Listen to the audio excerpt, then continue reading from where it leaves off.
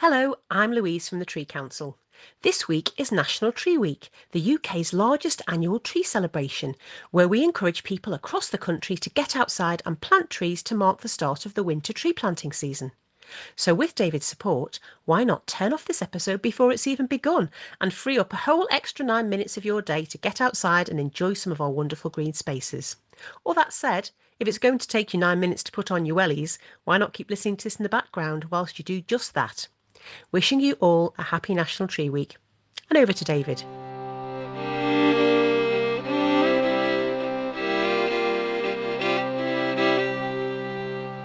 Hello, David Oakes here, and welcome to Trees A Crowd.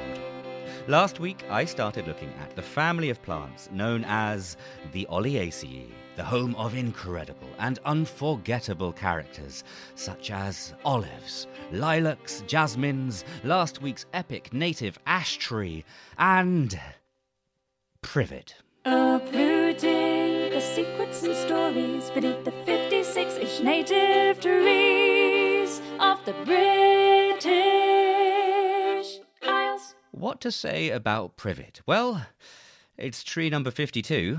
Privet. Privet or wild privet, Ligustrum vulgare.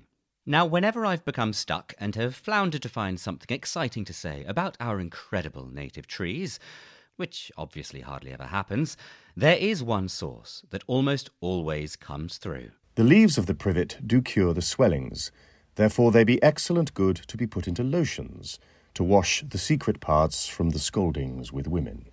Elizabethan botanical demigod John Gerard there, with perhaps the only anecdotally interesting thing I can gather up to say about this gloriously boring tree. But I suppose that's not entirely fair, so let's start with the botany.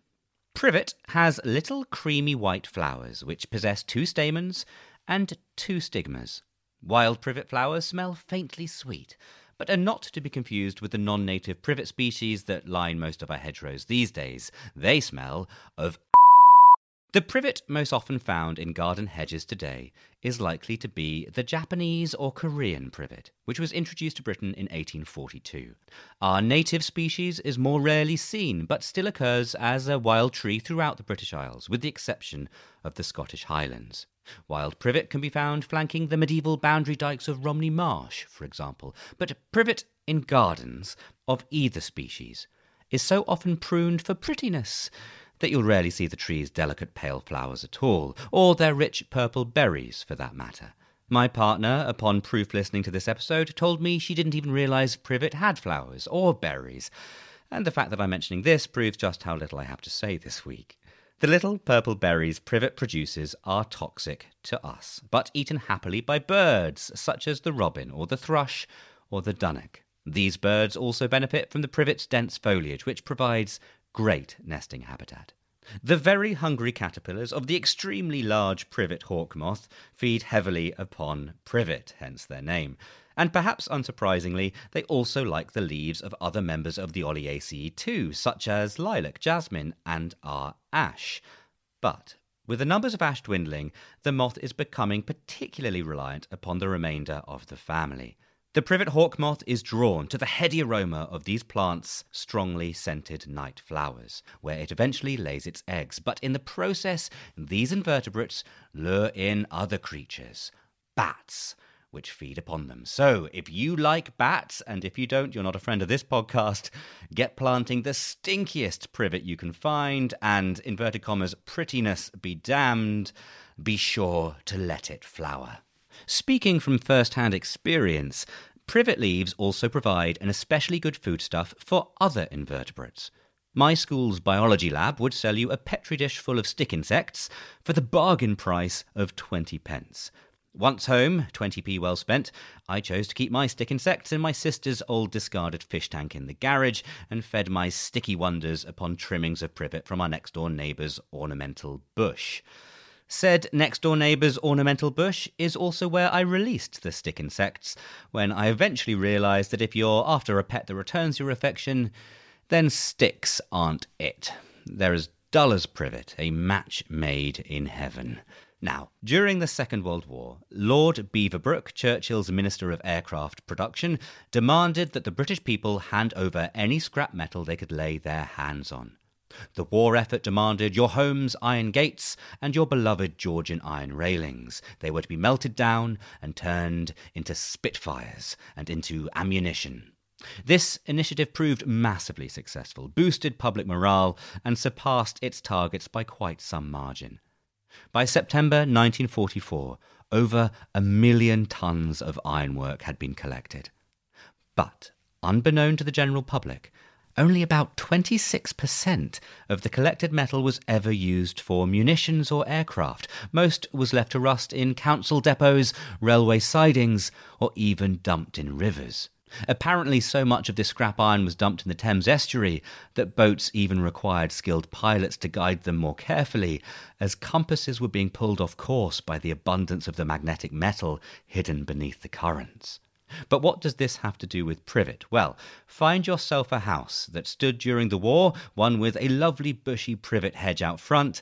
Look for the base of the bush/tree's trunk to the top of the boundary wall, and you're fairly likely to find the filed-down stumps of removed railings. Privet, whether native or not, became an extremely popular hedging plant at this time to replace this lost ironwork, and is why our country's houses are so often flanked by privet. But that is not the only way that privet is hedging its bets. Get in? To look at a privet bush, you would think it was an evergreen tree. It seemingly remains green all the year round, but botanically speaking, it is not.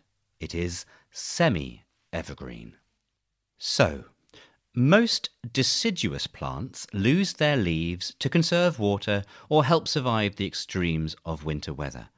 Shedding foliage prevents leaf tissue being destroyed by the cold and also stops branches breaking under the additional weight of snowfall.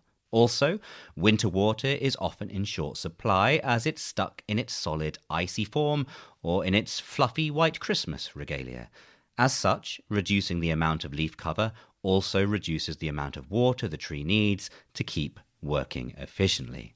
It's far more efficient for the tree to just wait for spring sunshine than to struggle on trying to survive, business as usual, pushing through the harsh winter months. On the other hand, evergreen plants, typically from tropical regions, but also those from boreal Arctic locations where summers are simply too short to spend time regrowing leaves, have evolved defense mechanisms to protect themselves against the harshness of winter. Armed against a pounding from icy winter storms and, with food in short supply, greater exposure to hungry grazing herbivores, evergreens may be armed with a tough, waxy cuticle, a bitter, often toxic taste, and or occasionally spikes too. But halfway between the evergreen and the deciduous, we find our privet, lackadaisically keeping a foot in both botanical camps.